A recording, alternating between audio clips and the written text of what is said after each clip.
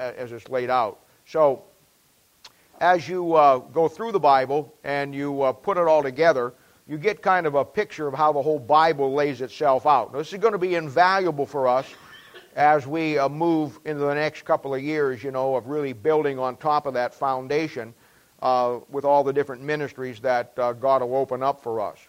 But book by book, you're seeing basically how these books fit into the overall picture of what God is doing, not only with Israel, but in your own individual lives and in relationship to the coming of the Lord Jesus Christ, the second coming of Christ. And every week we've kind of looked at this thing, and as you know, we're in the prophets right now, and the books of the prophets are some tremendous material.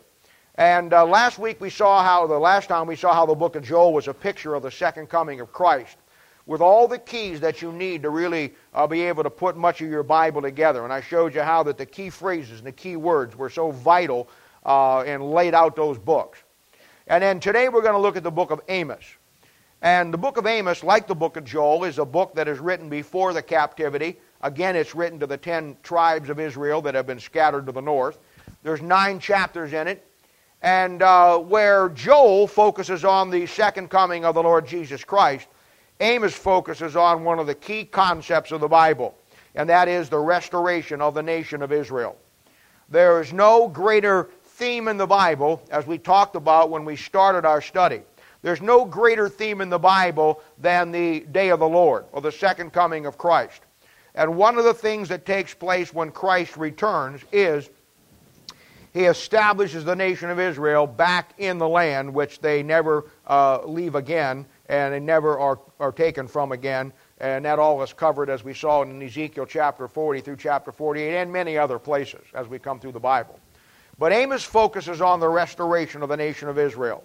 And the breakdown of the book is real basic and real simple.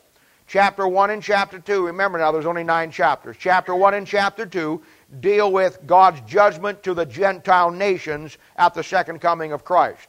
Chapter 3 through chapter 6, God deals with God's judgment to the nation of Israel during the tribulation period. And then chapter 7 through chapter 9 are great chapters, or some of the greatest material in the Bible, on at the second coming of Christ, after God's judgments, how He restores the nation of Israel. So with that in mind, let's ask God's blessing this morning as we look into His Word. Father, we thank Thee and praise Thee for the Lord Jesus. We love You so much, and thank You for all that You do for us. We thank You for this day doubly being special, Father, with the marriage today of Jason and Kelly. We thank You for the young man and lady that is here this morning, Father. May they get a blessing from it. May our own people enjoy it, Lord, and learn as we grow to be more like You every day. And we'll thank You and praise You in Jesus' name. For His sake we ask it. Amen. Now, in chapter 1, we have basically an intro to the book of Amos. And the book of Amos talks about how that Amos is just a shepherd. He's from a small town in Judea called Tekoa. Now that doesn't mean much to most people, and it's pretty insignificant in our study here, or as it would seem. But Tekoa is about 12 miles from Jerusalem, just a small town whose main trade at that time was sheep and being shepherds. It's 6 miles southeast of Bethlehem. And Amos is a contemporary of Hosea. And we find that during that period of time, they both are prophesying and going through and preaching to the nation of Israel. The book of Amos is quoted 2 times in your New Testament. Once in the book of Acts, or twice in the book of Acts. Once in Acts chapter 7, and then again in Acts chapter 15. You remember last week, and all this seems insignificant, and you're saying to me probably in your mind, why is he taking so much time talking about a little place called Tekoa, the fact that Amos was just a shepherd, really a nobody, and there's a lot to this. And while this may seem insignificant, it's going to come back to play in our study a little bit later on, but just put in your mind what I just gave you as basically an intro of how insignificant it seems that Amos really is, and the place that he comes from. You remember last time we were together, I showed you a great truth. I showed you, and we talked about how that it's really hard to find good material about the minor prophets, because seemingly people just cannot, the scholars, the educated, the guys who write the material, the commentaries on the Bible, seemingly when it comes to these books, they draw a blank. And we talked about the concept of how that scholarship in the educated world always looks at the Bible as a containing God's Word and containing truth, but never looks at it in a personal aspect of being the words for you in particular, where God really gives you a book with you in mind. Higher education, and I've experienced it all my life in the ministry. I know that many men today look at the Bible as just a collection of good sayings. I know that many men teaching today around this country are talking about how that the Bible contains the Word of God, but it really isn't the Word of God in the aspect that it'll really do anything for you and change your life in particular. And of course, we know that's not true if you believe the Bible is the absolute infallible Word of God.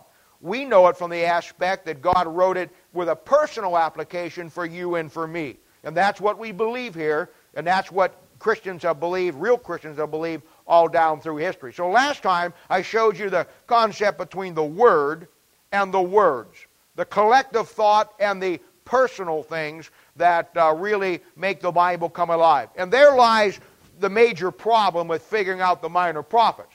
Because if you reject the individual words that God wrote in that Bible to you, if you reject those, and you just think in an abstract concept way, you're never going to figure much out in the Word of God. The Bible is a personal book written by a personal God who wants to be your personal Savior. And after you become His personal Savior, or He becomes your personal Savior, then you enter into a daily personal relationship where He reveals things to you as you go down through life. And that's what God does, and He substantiates those things with the Word of God. But I'll show you another reason why men of higher education really have a problem with these books.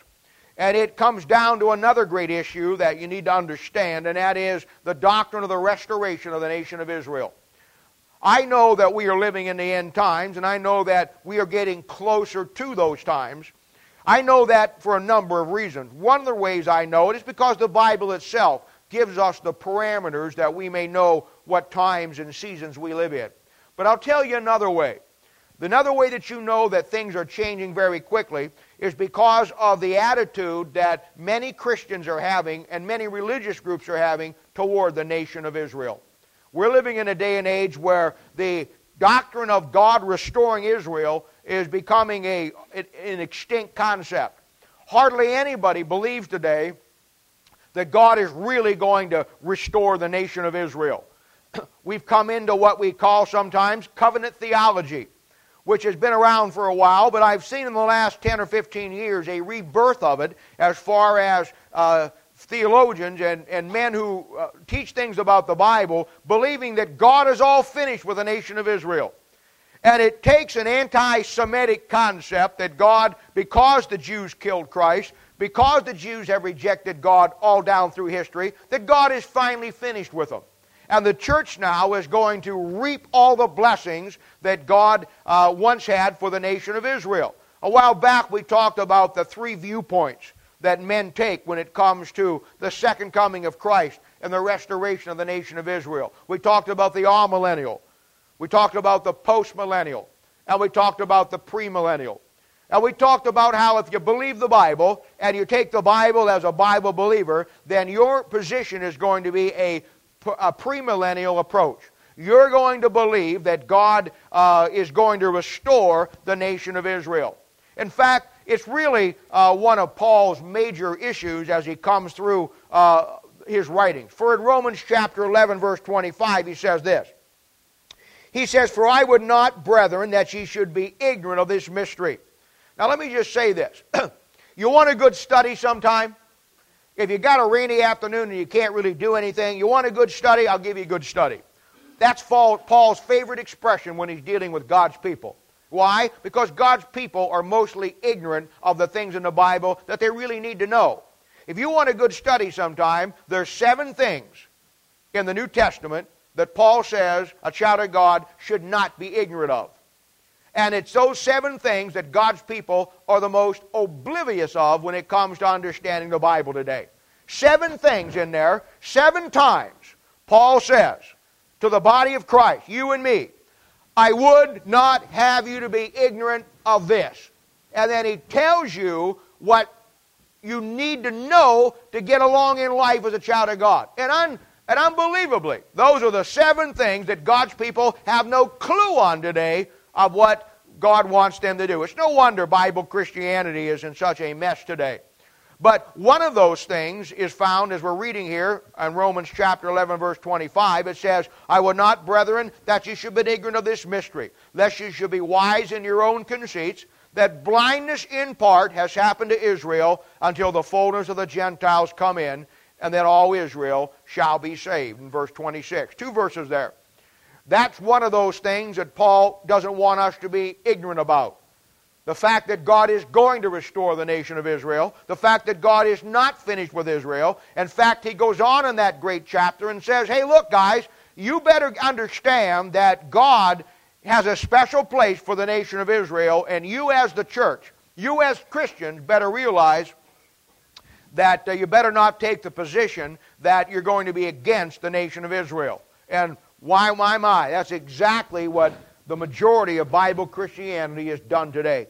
We have taken the position that God is done with the nation of Israel. That's why when you reject that teaching, then you cannot figure out the minor prophets or the major prophets, because they're all dealing with, in some form or the other, the day that God comes back, the theme of the Bible, the second coming of Christ, and the establishment of the nation, or the reestablishment, I should say, of the nation of Israel. And of course, that's the whole key. I said earlier that Amos deals with that book. Let me tell you something, and you'll see this when we get down to the end of the message this morning. Chapter 9 is one of the greatest chapters in all the Bible that deals with God restoring the nation of Israel. And it plays a significant part in the history of the nation of Israel. And we'll talk about that here in just a little bit. Now, the book of Amos, doctrinally, we know that it deals with the restoration of the nation of Israel. Historically, it's God giving the nation of Israel judgments, and then God keeping his promises to take care of her. And of course, inspirationally, for you and for me, we look at this book and want to get something for our lives today and tomorrow. We see again a continuation of the great parallels between Israel and the church. But you know what? The book of Amos is built on 6 great concepts. And this is where I want to go now. Now that we've laid out an introduction, gave you a baseline to build on, the book of Amos is built on 6 incredible concepts that really will change the nation of Israel and will change you and me if we see them in the right perspective. And really, the book comes alive around these 6 concepts. Remember a couple of weeks ago I gave you a new word in your vocabulary. I gave you the word salient. And I talked about how that there are salient verses in the Bible. The word salient means to jump up, to pop out. The word salient means to stick out, to leap out. And when I say that there are salient verses in the Bible that every child of God needs to mark and know, I'm saying this. There are certain verses, you'll read along in a passage of Scripture, and all of a sudden, bang, some concept will jump out. And that concept will just illuminate itself against everything else and stick out to you. That's a salient verse. And the Bible is filled with them. I said I've got over 400 and some marked in my Bible over the years that have just leaped. Now, what may be a salient verse for me may not, because sometimes they're based on your own personal experiences. Sometimes they're based on doctrinal issues, and they'll jump up to everybody. But sometimes you find, when you went through a tough time in life, God gave you a promise, God gave you a verse, God gave you something, bang, those verses jump out and they mean something to you. So, everybody should have them in your life, but this book is built on 6 concepts which are salient verses that you need to see. Now, the first one is found in Amos chapter 3, verse 3. And this is so true. And this is something in life you need to learn. When I was kidding Jason a little while ago, I told him, I said, Jason, your friends were around you 2 times, once at your wedding and once at your funeral. And we laugh at that, but you know what? That is a truth in life. And there are certain things in life that are absolutely true. And the quicker you learn them, the better life will be for you. And if you never learn them, you're going to have some problems. And it's one of those things where I like to hear sayings that, and a lot of times you hear them from unsaved people, but they're true. And the unsaved people don't know what they mean, but I know what they mean because I know the verse that backs them up. And to me, they're great little analogies of life. Maybe just a one-liner. I heard one list last week that I think is really great. It said, beware of a naked man who wants to give you his shirt. Now stop and think about that. Beware of the naked man who wants to give you his shirt. Now that's catchy, and you'll remember it. In fact, from years from now, you'll see something and think of that and give me the credit for it, that I've jogged your memory and implanted that in there. But you know what? A naked man doesn't have a shirt. So what the principle is, be careful when somebody says he's going to give you something when you know deep down inside he doesn't have what he says he's going to give you. Now that's a lesson in life you need to learn. And the fact that it's a neat little saying that puts it in perspective for you, but I listen to the unsaved world. I read books. I'll listen to things that people say. Because sometimes guys will get a concept. They won't know what to do with it in the Bible, but it's a true thing of life. And somebody said one time, well, you know what? So-and-so did something to me and I want revenge. My little saying is, if you sit by the river long enough, the body of your enemy will float by. Vengeance is mine, saith the Lord. Now here's one that's in the Bible that is great, and it's so true. And the first great principle found in verse 3 of Amos chapter 3 is a great question that is asked, and it must be answered. And it simply says this: can two walk together except they be agreed? And the answer is simply, no, they can't. No, they can't. Now that's a hard verse for a Christian world. That is a hard verse for a Christian world who wants to get along with everything and everybody. How many times I've seen Christians that had to deal with doctrinal issues that were not just petty deals, that were major issues in the Bible that really, you keeping them or not keeping them made a big difference with God. And they would all kind of just pacify each other and say, well, you know what, as Christians, let's just agree to disagree. How many times have I heard that? That is a Laodicea concept, man. Well, let's just agree to disagree because the bigger issue is Christ. The bigger issue is God. The bigger issue is Christianity. So let's just, you know what, there are times that you can do that, and then there's times that you can't do that. I'll tell you what, Christ found himself in that same situation at the first coming of Christ. He really did. When he showed up here, he had the nation of Israel that was in cahoots with the Roman Empire. He had the scribes and the Pharisees that were different, but they were politically connected. And they all were against him. And the Bible says very clearly and plainly that when Christ shows up, he does what he does best. And the Bible says this in Matthew chapter 10, verse 34 and 35. He said, you know what? You guys, I'm going to paraphrase now. He said, you guys think I came down here to get everybody together. He said, I didn't, Matthew chapter 10, verse 34. I came down to separate everybody. In other words, he was truth in a world where there was no truth. And if there's anything that will separate the world, it was Christ. And if there's anything in the day and age that we live in that will separate people, it's the Word of God in truth. Now, I'm not saying I'm not a hard-nosed guy that just won't work with anybody. Man, I'm the nicest guy you ever met in your life. And I'll work with anybody, anytime, anywhere, any place. And I'll go to whatever extremes I got to try to help somebody out. But the bottom line is, truth is true. The bottom line is, let God be true and every man a liar. That's the bottom line. And there are issues that are very clear. And there are issues that are very clear. And I'm telling you, when you have somebody that has a fundamental difference over the Word of God with you, now I'm just giving you a little piece of wisdom here, you aren't going to walk with them very far. And if you think you're walking with them and getting along with them, you better look behind you because they're going to stab you in the back at some point. The thing that makes us cohesive, the thing that makes this church the blessing that it is, the thing that makes this church work the way it does, the thing that makes this church the joy that it is not any one individual in here and your nice personality or the fact that you're a great person. It's the fact that there's a cohesiveness of one concept of the Bible that just makes everything and solidifies everything and makes everything just wonderful. And I'm telling you, all you got to do is have a little time with somebody who doesn't believe the Bible or doesn't believe in Christianity, or doesn't believe in truth, or takes a position that, that is opposite to what Christ took, and you'll see very quickly that the great principle is true. Two people cannot walk together except they be agreed. And of course, the key is walk. And in Psalms chapter 1, we see, blessed is the man that walketh not in the counsel of ungodly, nor standeth in the way of sinners, nor sitteth in the seat of the scornful. But his delight is in the law of the Lord, and in the law doth he meditate day and night. The Bible says that our walk with God is based on the Word of God. If we walk in the light as He is in the light, we have fellowship one with another. And the blood of Jesus Christ, God's Son, cleanses us from all sin.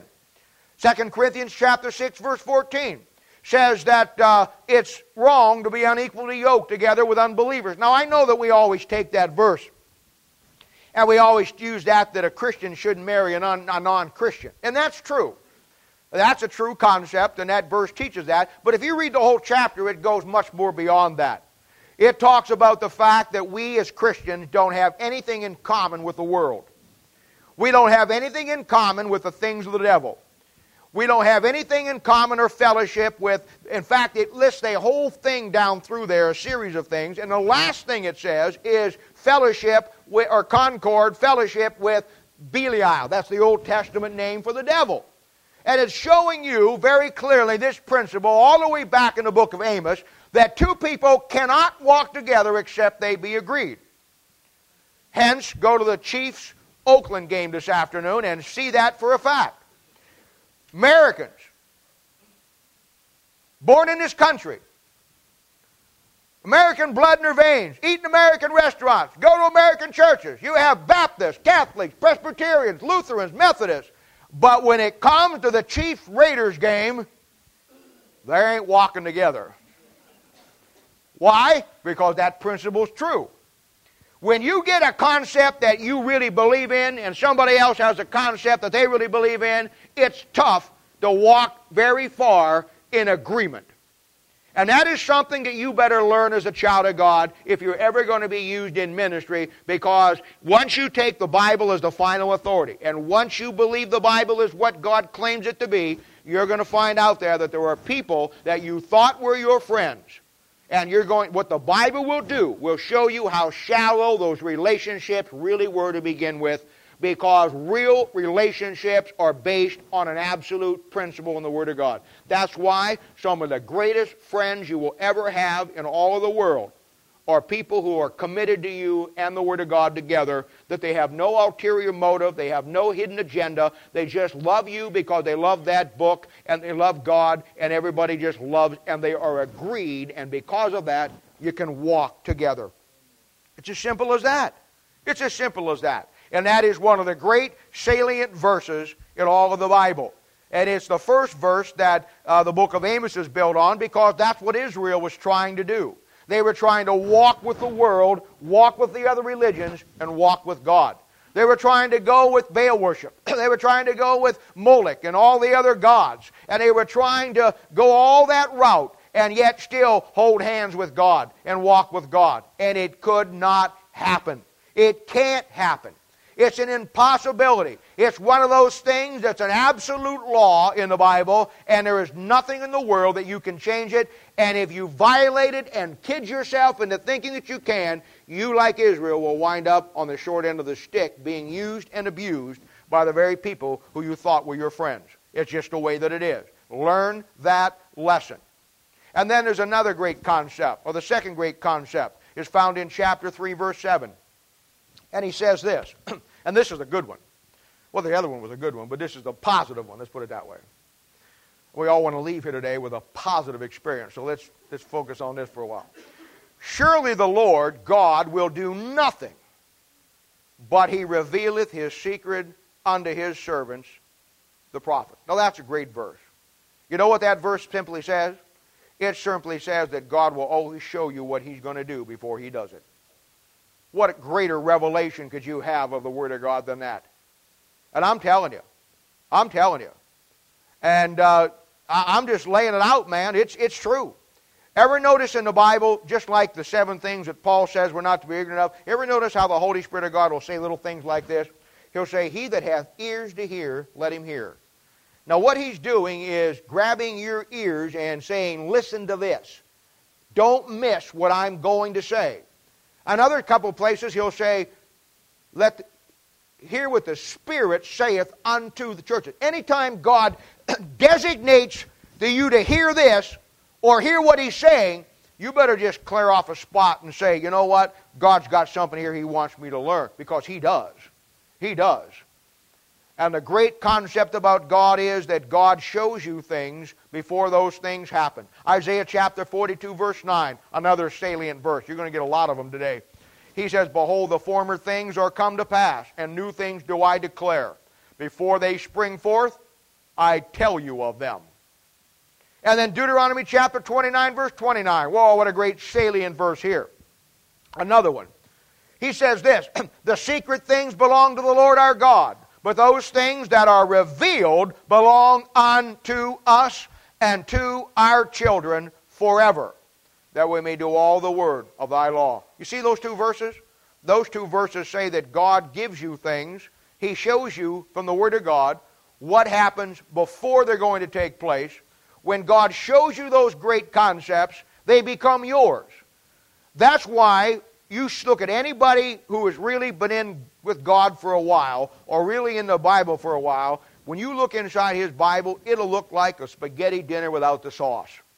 There will be notes everywhere. There'll be, and the old adage is, you can't go to heaven without a red pencil. I mean, there will be red things marked in red, marked in yellow, highlighted here, however you choose to do it. There'll be concept, there'll be cross-references, there'll be everything. Why? Because God has showed that person something, and that person saw it was personal, it was to them, and God gave it to them, and now they've recorded it in their Bible, so that their Bible becomes a ready reference. And I've told you before, you can go to the Christian bookstore and you can buy a Scofield Reference Bible. Great Bible. You can buy a Riley Reference Bible. You can buy a Thompson Chain Reference Bible. You can buy a Spurgeon Reference Bible. You can buy a Jerry Falwell Reference Bible. You can buy a John R. Rice Reference Bible. You can buy a study Bible put out by some of the greatest men that the Christian world has ever seen or thinks they've seen. And you can find Bibles where somebody has said, hey, look, let's take this guy's notes of all that he learned and put them in a Bible, and then people will buy it so they can get the notes of the great man Spurgeon, or the great man John R. Rice, or the great Jack Hyles,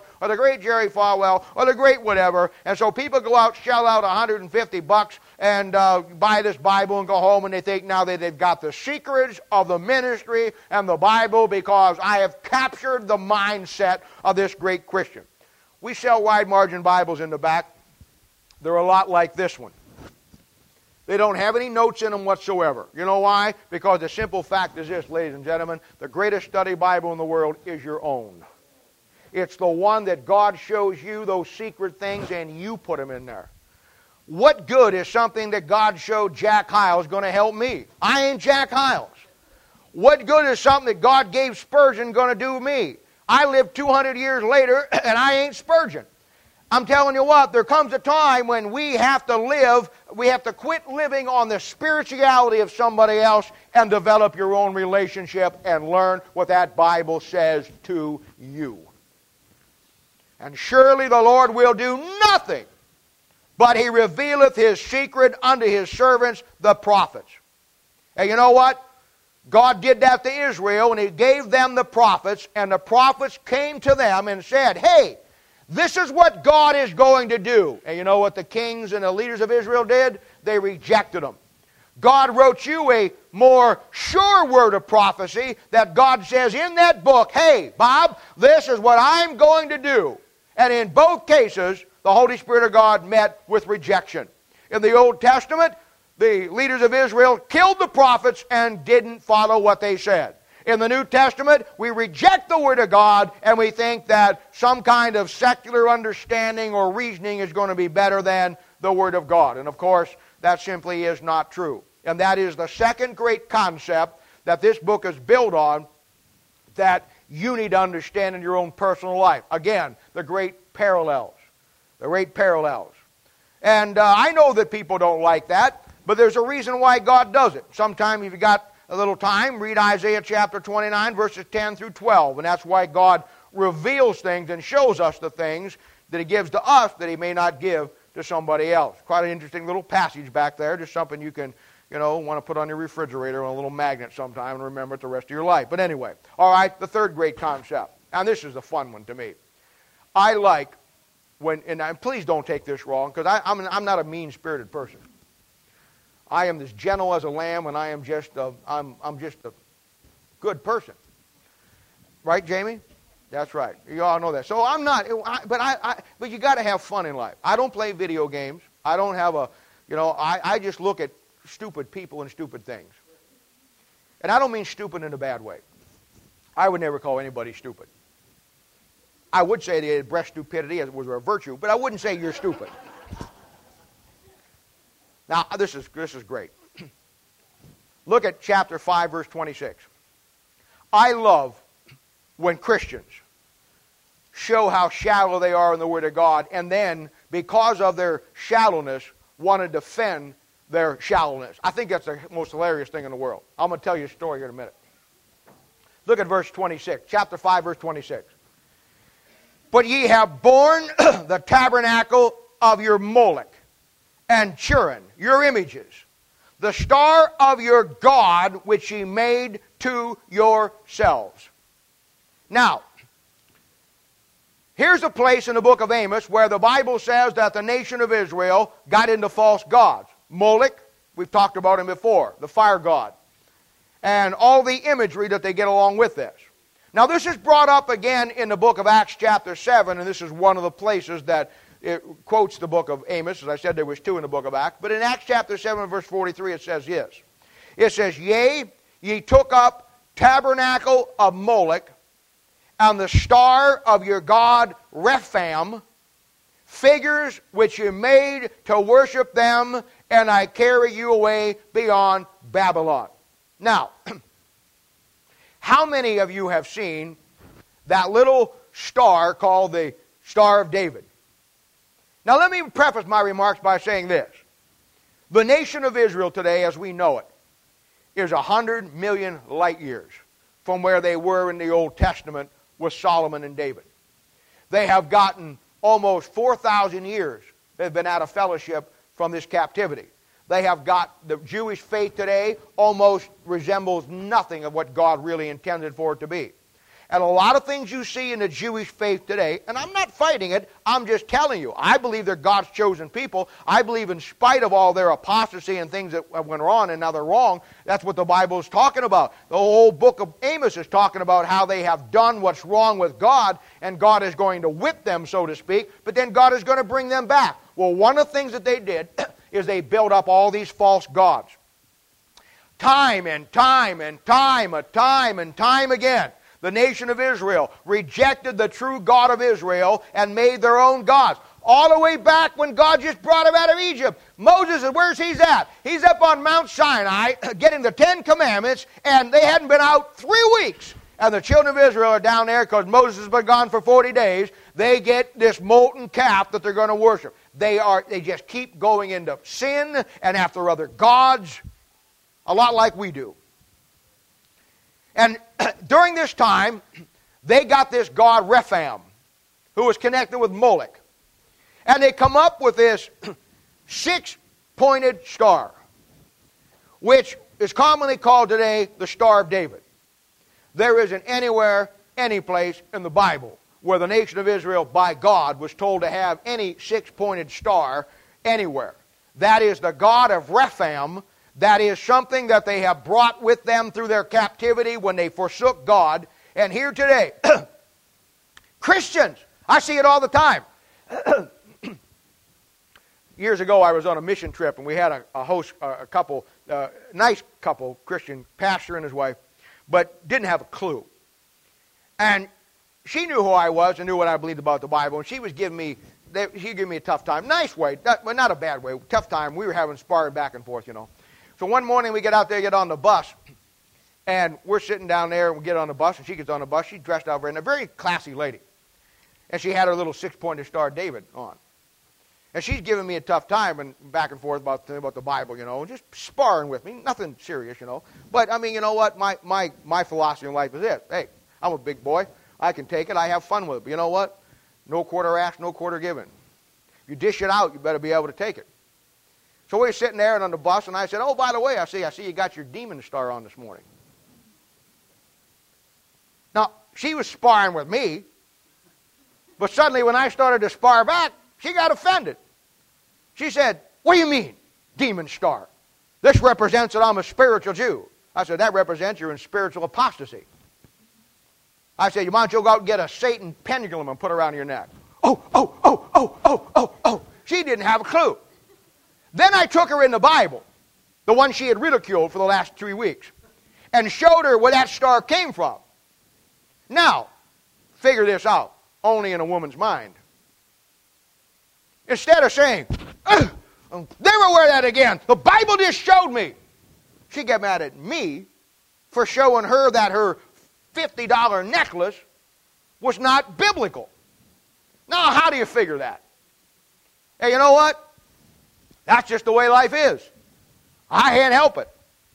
But I know this. That's a great concept to tell you that you got to be careful with religious symbols. And you got to be careful with things. Man, don't you know those giants back there in 2 Samuel? Don't you know where that 6 points come from? Don't you know that 6 is the number of man in the Bible? Don't you know those giants back there, just by a strange thing that he would tell you, that they all had 6 toes and 6 fingers? You only got 5. They had 6. Great on a computer, but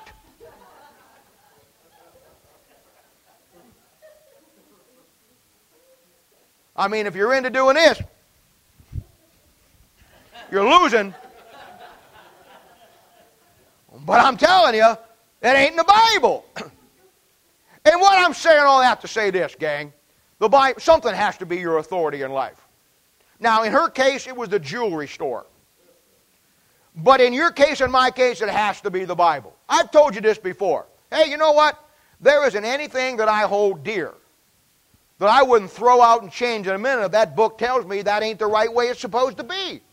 I don't have any personal preferences when it comes to God and the Bible. I just want to do what's right. And whatever the Bible says right is, it is. If I had I don't even know. If I had some Christian symbol on my lapel that I wore because it identified me, and suddenly I got reading in the Bible and found out that that's not what it was, you think I get mad at God for ruining my I'd throw that thing, get rid of it, drop it like a heartbeat. You know why? Because more important to me is anything I believe and do and think and say is what the absolute truth of the Word of God is. Let God be true and every man a liar. Has to come down to that. So that's the third concept. Then there's the fourth great concept. Find this in chapter 7. I told you at the start of this message how insignificant Amos's life was. Watch this. Verse 10. Then Amaziah, the priest of Bethel, sent Jehoram, king of Israel, saying, Amos hath conspired against thee in the midst of the house of Israel. The land is not able to bear all his words. For thus Amos saith, Jeroboam shall die by the sword, and Israel shall surely be led away captive out of their own land. So Amaziah said unto Amos, O thou seer. See, Amos sees some things that other people don't see. Go flee thee away into the land of Judah, and there eat bread and prophesy there. But prophesy not again anymore at Bethel, for it is the king's chapel, it is the king's court. Then answered Amos and said to Amaziah, I am no prophet, neither was I a prophet's son, but I was a herdsman and a gatherer of sycamore fruit. Wow, what a job description. You know what I call this chapter? The great nobody in a nation of somebodies. Little Amos, a nobody, who God called. He was a herdsman. His big deal in life was picking up sycamore fruit. And God reached down and said, Amos, I'm going to send you to my nation with the right message and the right truth. Because big time Amaziah just isn't getting the job done. And when Amaziah sees him, hears his negative message, he says, whoa, don't prophesy here anymore, pal. Why don't you go on down the road someplace and preach there? We got a nice positive spin here. We got everything going just right. We don't need anybody to rock the boat. We got a good deal going. In fact, I don't know how much you know about the Bible, but look at the deal they got in verse 13. Any more at Bethel? You know what Bethel means in the Bible? Bethel means the house of bread. It means the house of bread. Or the house of God. The house of bread or the house of God. Bethel is a picture of the church concept. First time it starts to show up back there in the Bible is with Jacob. And Jacob, every time he gets out of fellowship with God, he goes back to Bethel. And Bethel represents where you and Christ are exactly where you need to be. And it's a picture in the Old Testament of the relationship that you and I have with Christ in the church. Not the building, but the body of Christ, the church. Now look at this. He said, verse 13, but prophesy not again anymore at Bethel. No more preaching in the church. For it is the king's chapel and it is the king's court. Whoa, wait a minute. What do you mean it's the king's chapel and the king's court? It's the house of God. But you see what the concept of the church has been done? They don't have a pastor anymore. Now they got a king. And it's not a church anymore. Now it's a chapel.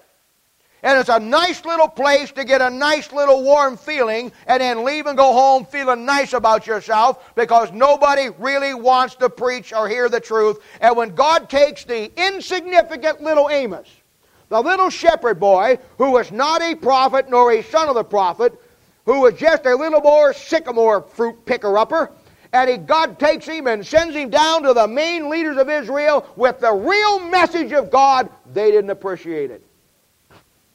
I'm going to tell you something. That's what's wrong with Christianity today. They don't want to hear the negative message. I'm telling you. You keep the thing in perspective. The Bible says that which is highly esteemed among men is an abomination in the sight of God. In Luke chapter 16, verse 15. And that's true of Christianity, man. I'm telling you what. The nation of Israel during this time, they had a priest. Amaziah. They had a chapel. They had everything going. And it was all nice and religiously. Everything was just perfect. It was real nice. The only problem was God wasn't there. There was no real preaching, no real message of God. They had a superficial concept with God. And when God sent them the little guy to bring the message from God, they said, down the road, sonny, preach it somebody else. Don't rock the boat. We got a good thing going here. We got a good little place here. Nice little messages, nice little sermonettes. We can buy them on cassettes, preached by little preacherettes. But no truth, no concepts, no power. Then the fifth great concept, chapter 8. Behold, the days come, saith the Lord God, that I will send a famine in the land, not a famine of bread, nor a thirst for water, but of hearing of the words of the Lord. And they shall wander from sea to sea, and from north even to the east. They shall run to and fro to seek the word of the Lord, and shall not find it. Bible says there was a famine during that time. We saw why in the last concept. It's because Amaziah and the king, they didn't want to hear the message of God. They wanted to hear what they wanted to hear, and they didn't want it to be negative. They wanted it to be positive. And now we find in the next concept that the problem they had is the same problem we've got in the church today, in Christianity today. It's a famine. It's a famine. Oh, we got more to eat. I was talking to my wife the other night, about every time we drive somewhere.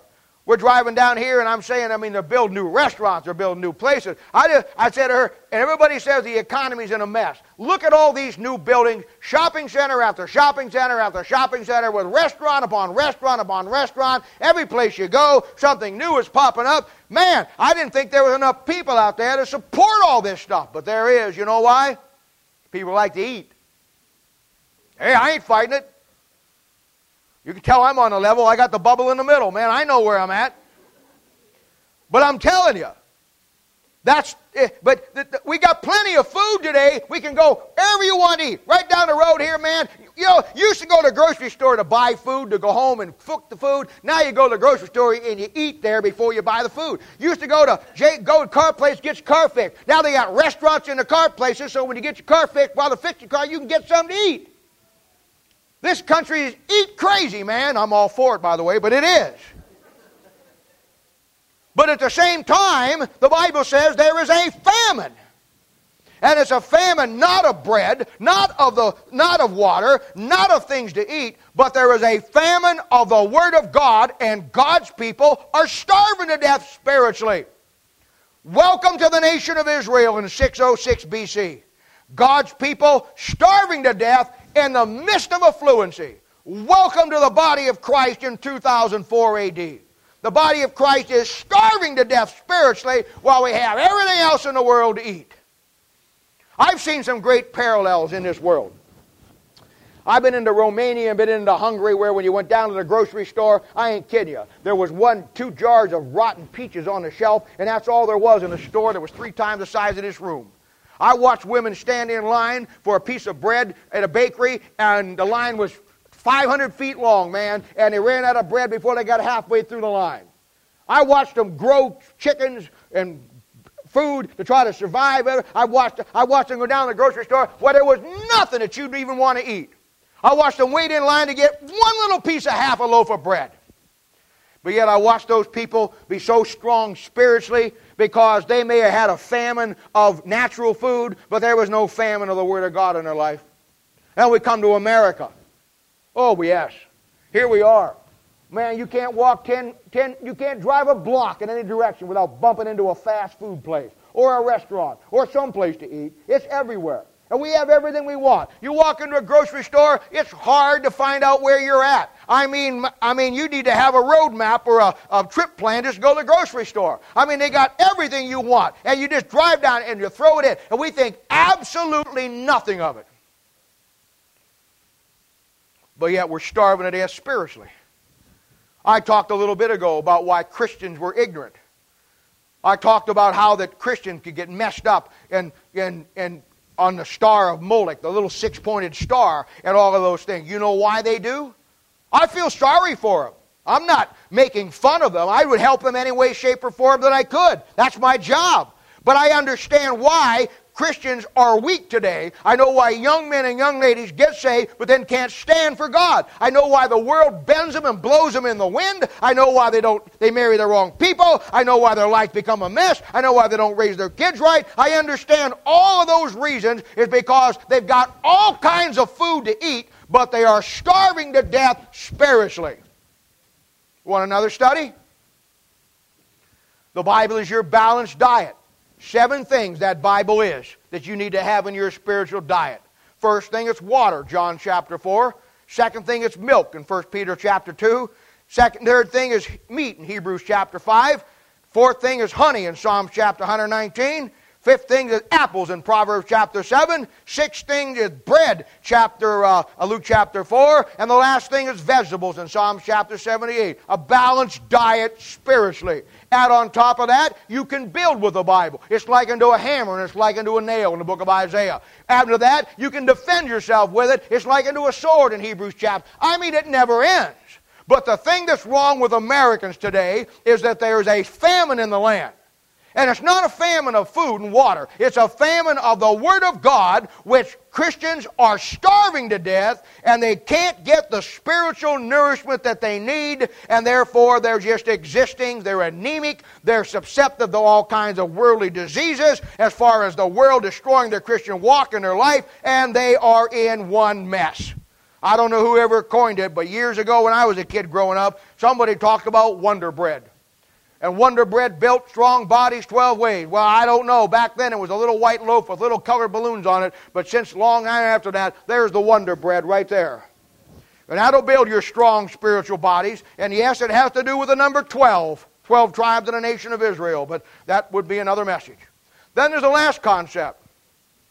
The last concept is probably the greatest concept in the theme of the book. The restoration of the nation of Israel. I said earlier that in chapter 9 is one of the greatest verses in all the Bible on God restoring the Jews. And biblically, it's historically, it all rides around that. Now here's what he says. I'm going to start reading in 9:13. Behold, the days come, saith the Lord, that the plowman shall overtake the reaper, and the treader of grapes him that soweth seed, and the mountain shall drop sweet wine, and all the hills shall melt. And I will bring again the captivity of my people of Israel. And they shall build the waste cities and inhabit them. And they shall plant vineyards and drink the wine thereof. They shall also make gardens and eat the fruit of them. And I will plant them upon their land. And they shall no more be pulled out of their land, which I have given them, saith the Lord thy God. Now, I'm not going to go through the history of the nation of Israel again. We've studied it many, many times. But you and I know from what we've studied in the Word of God and what the Word of God teaches that the greatest last sign before the Christ comes back was the nation of Israel getting back in the land as a nation. And that took place in 1948. In fact, in Matthew chapter 24, Jesus himself makes reference to that great time period and says that the tribulation period and the second coming of Christ will come back before that generation dies off the planet of the earth. So we're right there. We know that. If you know anything about the Bible at all, you know you're watching the last grains of sand drop through God's hourglass before God comes back. But I want to tell you something. This thing in Amos, historically, as it fits into history in the nation of Israel, it's quite an impressive chapter. And I want to tell you another story, and with this I'm finished. I don't know if you know it or not. Some of you do, some of you don't. When he comes down there in verse 14 and he says, I will bring again the captivity of my people Israel. That happened in 1918. When he says down there in verse 14, build the waste cities. That happened in our time in 1948. And then he says in verse 15, I will plant them upon their land. That's the millennium that's going to take place after the second coming of Christ, any time after the rapture of the church, when God lays it all out as he has many, many times, and we know how that lays out prophetically in our Bibles. But I want to show you something. Jesus said that when the fig tree puts forth its leaves, you know that the summer is nigh, it's over. Fig tree's the nation of Israel. The greatest miracle in all of history, in the New Testament sense, after the Bible was completed. The greatest miracle that rivals the splitting of the Red Sea, that rivals the fire coming down in Egypt time, the rivers, the quail and the manna coming down in Exodus, the sun going back in Joshua, all of those things. The greatest modern day miracle that we have had in our lives is the nation of Israel going back to that land and getting back in Jerusalem. That was the thing that shocked the world for 5,000 years. They were out of that land, kicked around one side and down the other. And finally, they got back in the land and they got what God wanted them to have. And now the process has begun. Let me tell you about that process. It's quite interesting. After World War I, the British government looked at the contribution that a Jewish man had made. His name was Weizmann. And in 1914, 15, and 16, this man named Weizmann had developed a form of smokeless gunpowder that revolutionized military warfare. And he was in England at the time. And he brought about precipitated the end of World War I in a masterful way just by developing this. Well, I don't know if you know this. In 1914, just by a wild stroke of coincidences, England owned Jerusalem. Up to that time, for the last 2,000 years, or certainly since the Crusades, that it was run by the Turks, the Muslims. They had it. And a guy by the name of General Allenby had kicked the Turks out. Now, let me give you another coincidence. You know how he did it? The Turks had never seen airplanes before. And airplanes were just coming into their own. In fact, the first aerial combat was in World War I with those little biplanes, you know. And they called them biplanes because they were so rickety when a pilot got in, you said goodbye because you never thought you'd see him again, you know. But the Turks had never seen planes. And Lord Allenby had the Air Force, he had the RAF fly. I mean, the sky was black with planes. And those planes flew low over Jerusalem, scared the fire out of the Turks. And they ran out, they just thought, they had never seen them before. And then knowing that the army was right on their heels and the whole British 8th Army was ready to attack, they fled the city. Now, Isaiah chapter 31 verse 5, talking about the restoration of the nation of Israel and the Jews going back, says this: as birds flying, so will the Lord of hosts defend Jerusalem. Defending also, he will deliver it. Passing over, he will preserve it. Those planes, just like the eagles in Isaiah, scared out those Turks. If that wasn't enough, it was RAF Squadron number 14, whose motto painted on the sides of their planes was, I spread my wings and keep my promises. God had a plan with his nation, England, who was honoring his word, who God had made the greatest nation on earth, now to bring that Jew back. And in 1918, once they had the land, a man by the name of Lord Balfour stood up in British Parliament and said, I say, old chap, I think we need to do something for this Jewish people. I mean, this bloke, Weisman, he did an incredible thing for us. We would all be goose-stepping down Whitehall if it wouldn't been for him. And I think we need to do something. And why don't we make a proclamation? In fact, I'll sponsor it. Why don't we make a declaration that that land over there is theirs? We've got it now. Let's give it back to the nation of Israel. Let's give it back to the Jews. After all, they need to have a homeland too. And everybody in Parliament said, here, here, here, here. Yes, that's quite right, old boy. Yes, yes, yes. Yeah. And they decided to do it. Well, they said they were going to do it. So Lord Balfour put forth what is called in 1918 the Balfour Declaration. And everybody was all humped up about it, ready to go. Then about that time, the Grand Mufti of Arabia shows up. He comes over there and he says, oh, by the way, guys, let me just tell you, I heard the rumor that you're going to give the land back to the Jew. Well, let me just remind you that you get all your oil from us, and you are an island nation, and I don't see many gas stations out there in the English Channel. So here's the deal, boys. You give the Jew back to the land to them, and you don't get any more oil from us. Well, they took a vote on it, and Parliament was deadlocked on it. They sent a young man over to scope it out. His name was Winston Churchill. He come back and wrote a little thesis called the White Paper. And in that White Paper, because of the pressure put on him by Arabia and all those guys, he said, you know what, we don't going to give the land back to the Jew. We're going to keep it, and we're not going to give it back to them. And we better not do that. And so they voted again, and Winston Churchill's one vote turned the tide against giving the Jew back to the land. In Parliament, Sir John Howe, a born-again, blood-washed, child of God Christian.